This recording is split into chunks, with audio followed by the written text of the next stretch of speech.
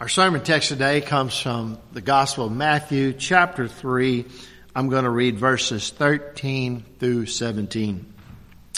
The Bible says, "Then Jesus came from Galilee to John at the Jordan to be baptized by him. And John tried to prevent him, saying, 'I need to be baptized by you. Are you coming to me?' But Jesus answered and said to him, 'Permit it to be so now, for thus it is fitting for us to fulfill all righteousness.' Then he allowed him. When he had been baptized, Jesus came up immediately from the water, and behold, the heavens were opened to him, and he saw the Spirit of God descending like a dove and alighting upon him. Suddenly a voice came from heaven saying, 'This is my beloved Son, in whom I am well pleased.'" This is the word of the Lord. Join with me, let us pray. Gracious Lord, be with us today as we try to understand the significance of Jesus' baptism. And I pray that in understanding it, we would understand what happens when we are baptized. Help us to understand how it equips us for mission this day, we pray. In Jesus' name, amen. Thank you. May please be seated.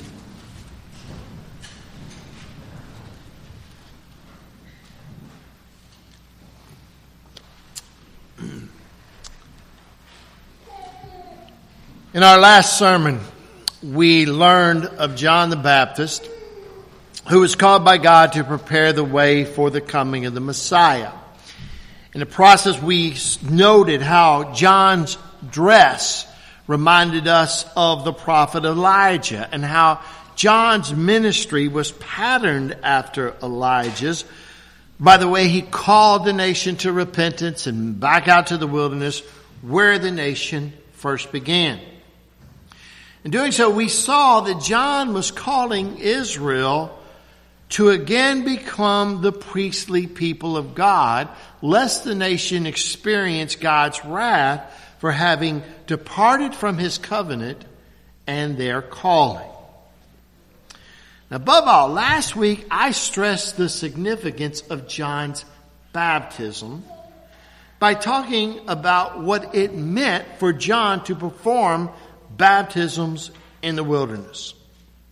Since today we're going to look at Jesus' baptism, I want to begin by reviewing what I said last week about John's baptism, and then I want to expand my comments about baptism a bit to help us better understand the significance of Jesus' baptism, which I will argue is of a slightly different nature than the rest of the baptisms John performed on the populace at large. Now, I'll explain that in a minute. But first, let's say a bit more about baptism in general before we look more specifically at Jesus' baptism, which again, I will contrast with the rest. First, I remind you that I argued last week, as well as in a sermon not long ago from 2 Chronicles, that baptism is not something that begins in the New Testament. Baptism in the triune name begins in the New Testament, but baptism is not something that begins in the New Testament. Contrary to the assumptions of most, baptisms were performed all throughout the Old Testament. In fact, I will argue that a failure to realize this is what in large part accounts for much of the confusion and division around the subject today between those who baptize by sprinkling and those who baptize by immersion, and between those who baptize babies and those who do not. Naturally, if you overlook 77% of the Bible that makes up the Old Testament from your discussion of these issues, it's bound to lead to confusion. But if you realize that the Old Testament is filled with baptisms of every sort, suddenly all the baptisms we read about in the New Testament take on a different meaning altogether. For example, as I've mentioned in the past, in 1 Corinthians 10, Paul explicitly calls Israel's crossing of the Red Sea a baptism. Now, Peter likens the flood to a baptism, but Paul calls the Red Sea crossing a baptism. Now, in that case, it's a baptism unto Moses, but a baptism nonetheless. In Hebrews 9, chapter 9, verse 10, the author of Hebrews calls all the Old Testament purifications baptisms. Your Bible probably says washings, but it's the Greek word for baptism there.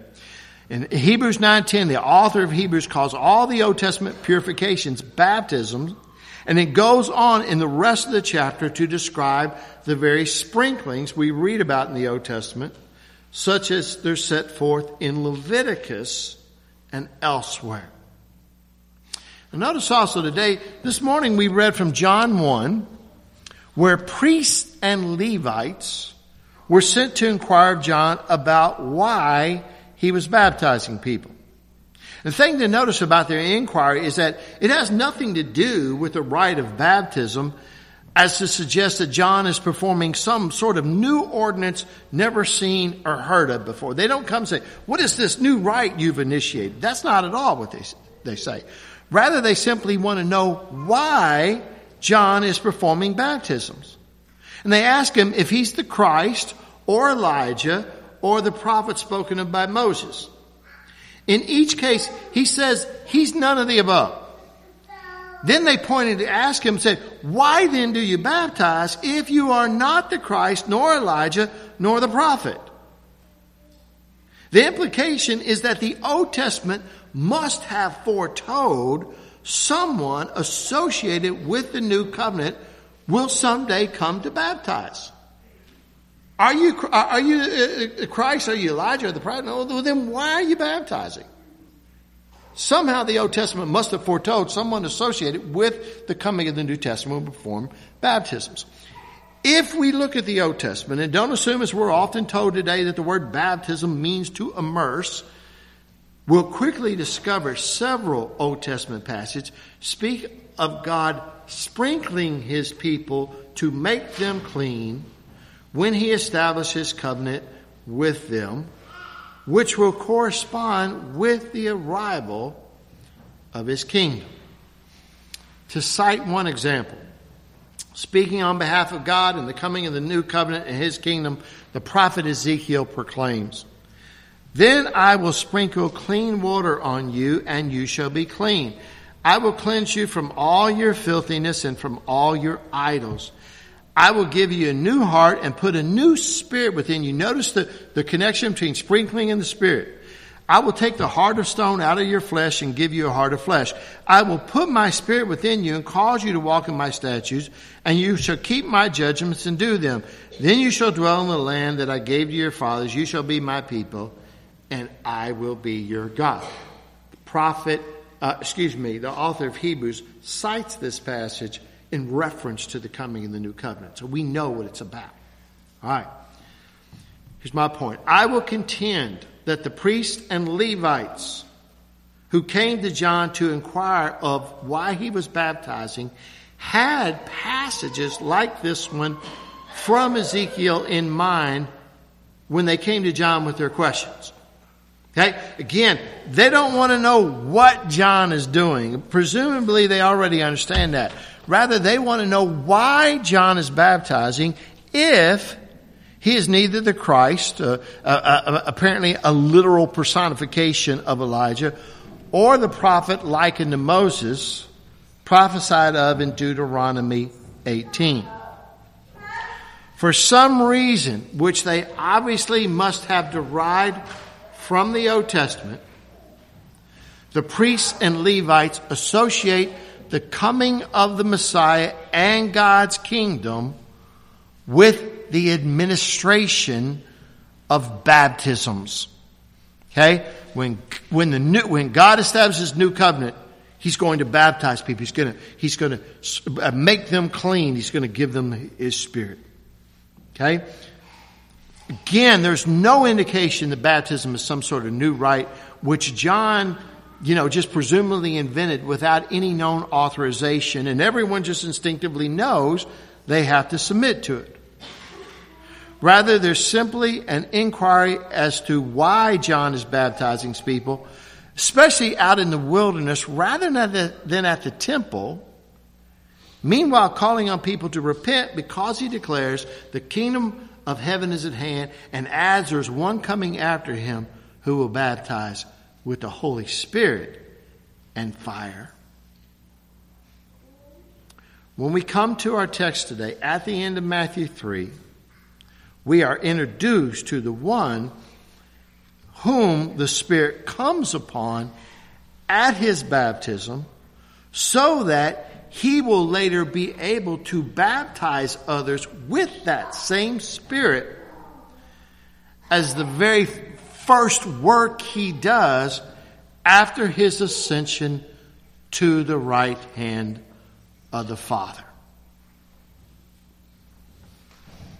Now, with all that we've just said in mind, let's take a look at our text, which we can actually make fairly quick work of now that we have the necessary background to understand it. Okay? To explain, it's imperative we keep in mind that John the Baptist was of the tribe of Levi and of the house of Aaron. We know that because we first learn of John when an angel comes to his father Zacharias to announce John's birth, while Zacharias is offering incense inside the holy place of the temple.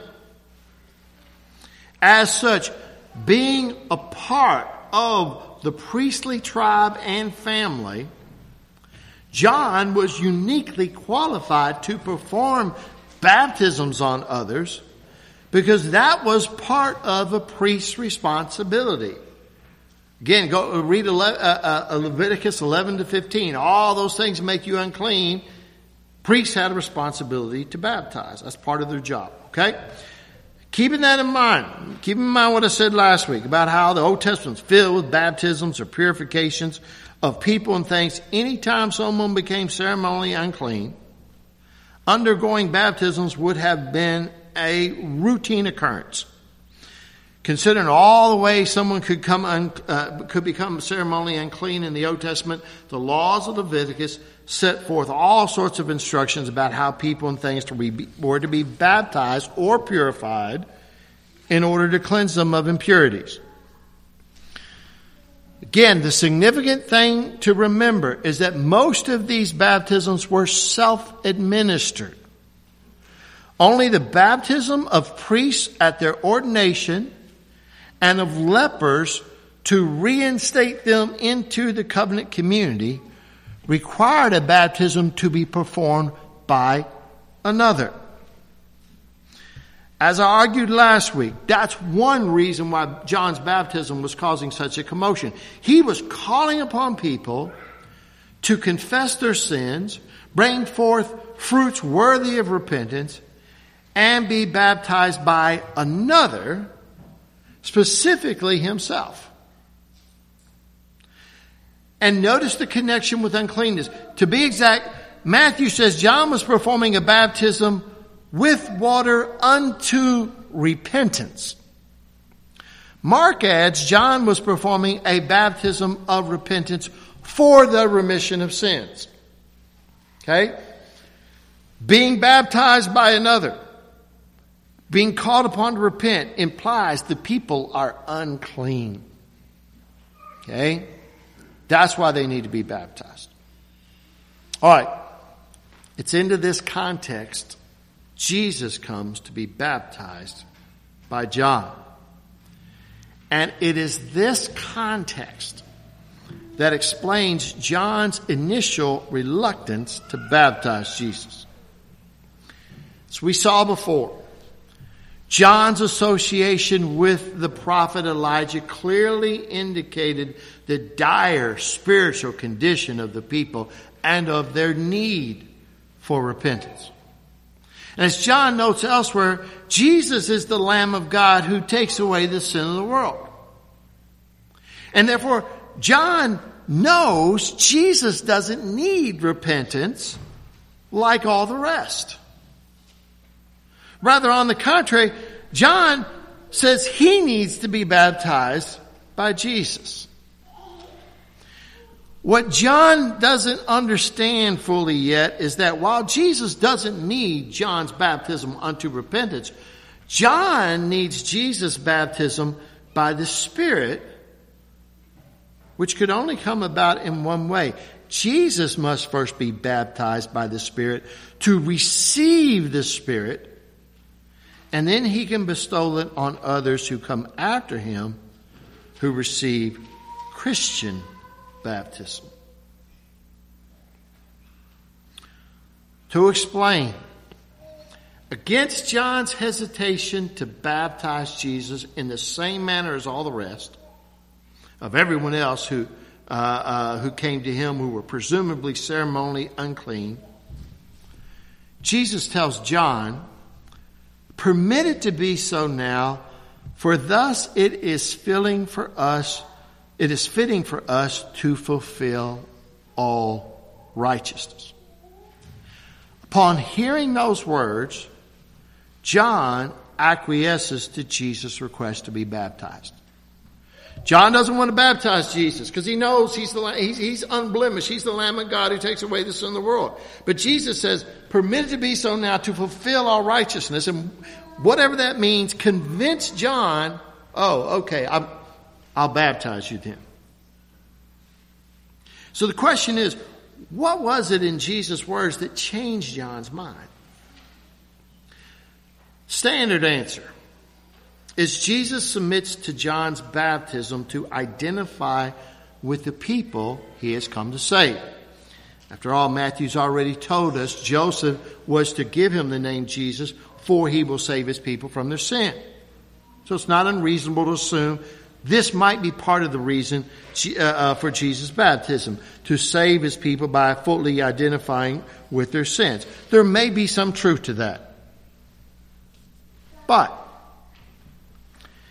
Jesus says the reason he needs to be baptized is to fulfill all righteousness. And in Matthew's gospel, the verb fulfill usually has to do with the fulfillment of prophecy. And we've already seen there's a connection between the coming of the new covenant and baptisms, right? Okay. Think about in Matthew's gospel how the verb fulfill usually has to do with fulfillment of prophecy. We've seen this several times already when Matthew records such and such happened to fulfill that which was spoken by the prophet so and so. In those instances, when Jesus was a baby, he fulfilled the events surrounding his birth unconsciously. But now Jesus wants to conform to the will of his Father consciously and obediently to fulfill prophecy. Jesus wants to do this because he knows that in submitting to baptism, he will become the Spirit-filled instrument for establishing God's righteousness. Let me say that again. Jesus knows that in submitting to baptism, he will become the Spirit-filled instrument for establishing God's righteousness. What am I talking about? Just to put it plainly, I believe Jesus' baptism was a priestly ordination. Read all about it in Leviticus 8 through 10. I believe Jesus' baptism was a priestly ordination. In this way, it's different from the uncleanness that the others experienced. I say this for several reasons. The first is, Luke tells us Jesus' baptism occurs when he's about 30 years of age, which was the age in which a priest was washed or baptized to begin his ministry. The second is when Jesus later cleanses the temple near the end of his ministry, the chief priests and scribes inquire as to by what authority he did such a thing, because only a priest had the authority to cleanse the temple and to teach in it. After Jesus cleanses the temple, they ask, tell us, by what authority are you doing these things? Or who is he who gave you this authority? Only priests can cleanse the temple. By what authority are you doing this? What does Jesus say in response? In response, he refers to his baptism by John. But he answered and said to them, I will also ask you one thing, and answer me. The baptism of John, was it from heaven or from men? You want to know by what authority I do this? Let me ask you about John's baptism. In other words, Jesus is saying it was John. He's implying John was the one who conferred priestly authority upon him when he baptized him in the Jordan. Now, when we understand all this, suddenly the things that occur in response to Jesus' baptism start to make sense and tie everything we've said thus far about the Old Testament origin of baptism together. Okay? To explain, notice what happens after Jesus fulfills all righteousness. John has ordained him as a priest. Okay? Upon the occasion of Jesus' baptism, Matthew writes, the heavens were opened to him, and he saw the Spirit of God descending like a dove and alighting upon him. And suddenly a voice came from heaven saying, this is my beloved Son, in whom I am well pleased. Okay? Whole lot happens here. Regarding the significance of the heavens opening, one thing we're going to see throughout Matthew's gospel is that heaven and earth have been estranged since the fall of Adam in the garden. But Jesus, by his ministry, is going to become the agent for joining heaven and earth as one, thus replacing the temple in anticipation of when we read at the end of Revelation, a new Jerusalem and a new heaven that comes down to a new earth, so that God's will is done on earth as it is in heaven. Jesus is going to be the one who brings that about. Jesus is going to be the Jacob's ladder, right? He's going to be the embodiment of the temple, the place where heaven and earth intersect. Already we see the beginning of this happening when the Holy Spirit comes down from heaven in the form of a dove and rests on Jesus. Why a dove? Well, the dove reminds us of the initial act of creation when the Spirit first hovered over the primordial abyss. And it reminds us of when Noah sends out a dove over the waters of the flood and brings back the olive branch, signaling new life on earth. In both instances, the dove's appearance signals a new creation. Okay? We have a new creation in Jesus coming. In passing, we should also note that the dove was a sacrificial animal for the poor, thus hinting once again to the sacrificial nature of Jesus' death, which will be the means by which God accomplishes his new creation. Lastly, the voice of the Father from heaven saying, this is my beloved Son, in whom I am well pleased, confirms our interpretation by combining three relevant Old Testament texts that testify to Jesus' priestly ordination by identifying him as God's chosen Messiah. To explain, the Father's words, first of all, allude to Psalm 2 to announce Jesus is the royal Son of David who will be installed on Zion. So we know from God's covenant with David in 2 Samuel 7, the Lord promised to be a father to David's son so that the son of David could be called the Son of God. When the Father declares Jesus to be his Son, he therefore calls to mind Psalm 2. You are my Son. Today I have begotten you. Ask of me and I will give you the nations for your inheritance and the ends of the earth for your possession. We're going to see when we come to the end of Matthew's gospel. It is upon that authority Jesus in turn commands the disciples to baptize the nations, which he rightly proclaims as his inheritance, for having fulfilled the will of the Father by his death and resurrection. To add to this, let me add God doesn't merely refer to Jesus as his son, but more specifically to his beloved son. Now we might miss out on that, but the reference there is to Isaac, one beloved son we read about in the Old Testament, who was nearly sacrificed by his father Abraham at God's command. By specifically referring to Jesus not merely as a son, but his beloved son, we have yet one more indication about how Jesus will accomplish this mission and win the nations as his inheritance by his sacrificial death. And if all this isn't enough, the Son in whom the Father is well pleased comes from Isaiah 42, which also identifies Jesus as the servant of the Lord, whose suffering will bring redemption to his people through the sacrificial work of his priestly ministry. To this point, Jesus' sonship has been implied by his conception by the Holy Spirit, by his name Emmanuel, God with us, and the words, out of Egypt I called my son. But now in Jesus' baptism, we have an unambiguous pronouncement from heaven regarding Jesus' identity.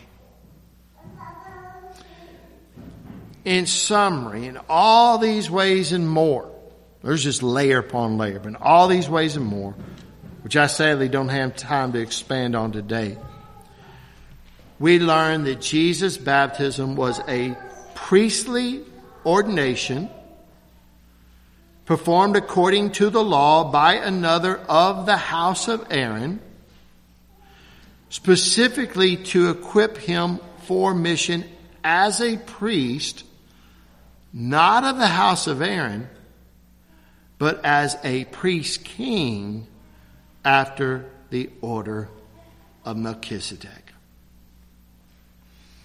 That, I believe, is what Jesus' baptism is all about and why it separates his baptism from the other baptisms John was performing. Okay. The time remaining, I want us to ask now, what does all this we just heard have to do with us and our baptisms?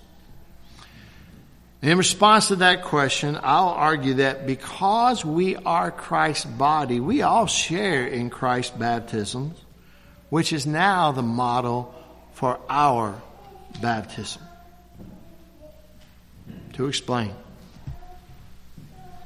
the Bible makes it clear that we are saved by grace through faith and not any work that we have done. But it also makes clear that when we trust in Jesus for our salvation, he incorporates us into his body, the church. The means by which he does so is baptism, which is the rite of initiation into his body. Since we cannot look on the heart of anyone, either adult or child, we need to know who to count as and treat as Christians. The answer of the Bible is those who have been baptized and thus joined to Christ's body, the church. To put it differently, baptism is like a wedding ceremony. While a couple may be in love, they are not husband and wife until that minister pronounces them so. In the same way, baptism is the rite that seals the covenant between God and his children.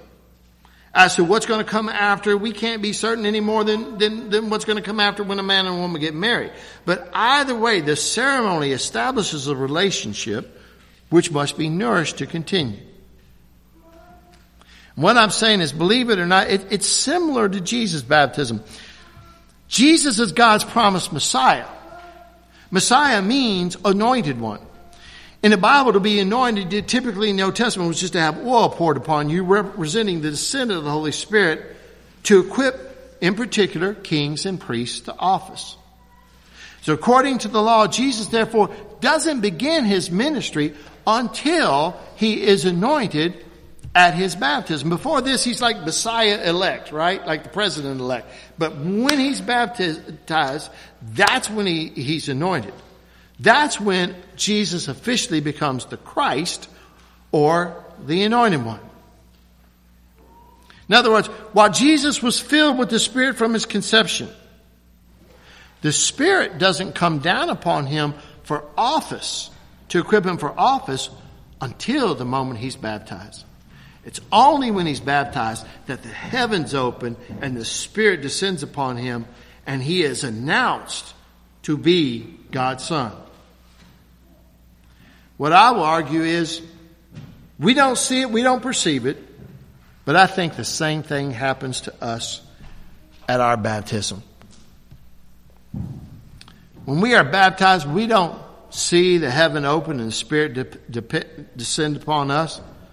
But the Bible tells us by our baptism, we are incorporated by the Spirit into the body of Christ, the temple of the Holy Spirit. By our baptism, we are therefore joined to the earthly people that share in the heavenly life, who, like Christ, are thereby made instruments of righteousness to bring the life of heaven to earth. Moreover, when we are baptized, we don't see a dove landing on us in the form to form us into new creations. But again, the Bible tells us it's nevertheless true. Paul says that, therefore, if anyone's in Christ, he's a new creation. Old things have passed away. Behold, all things become new. Paul can say this because in baptism, we are given a new name, we're incorporated into a new community, and we're given a new mission towards the outside world. Like Jesus, John tells us in Revelation that, notice the connection, Jesus loved us and washed us from our sins in his own blood and has made us kings and priests to his God and Father. We are kings and priests to God because when we are baptized, we too become sons of God. And though we don't hear the Father's voice, we don't hear the Father voice the words he did at Jesus' baptism, Scripture tells us, for as many of you as were baptized into Christ have put on Christ, and you are Christ, and then you are Abraham's seed and heirs according to the promise. As we are baptized, as we display the faith of Abraham, we become the children of Abraham and the children of God. We become heirs of the land and heirs of the world, a new heaven and new earth where righteousness dwells. Therefore, like Christ, we are baptized to become instruments of righteousness to fulfill all righteousness. In the name of the Father and of the Son and of the Holy Spirit. Amen. Let us pray. Heavenly Father, thank you, Lord, for putting your name upon us. Thank you, Lord, that by faith we can know that your Spirit lives within us and equips us. And your word tells us we are now heirs. We are sons of God. We are priests and kings. And for that we're grateful. Help us now to understand what that means in terms of responsibility, that we might be instruments of righteousness. Grant us this, we pray, in Christ's name. Amen. Let's continue to worship the Lord by bringing forth his tithes and our offerings.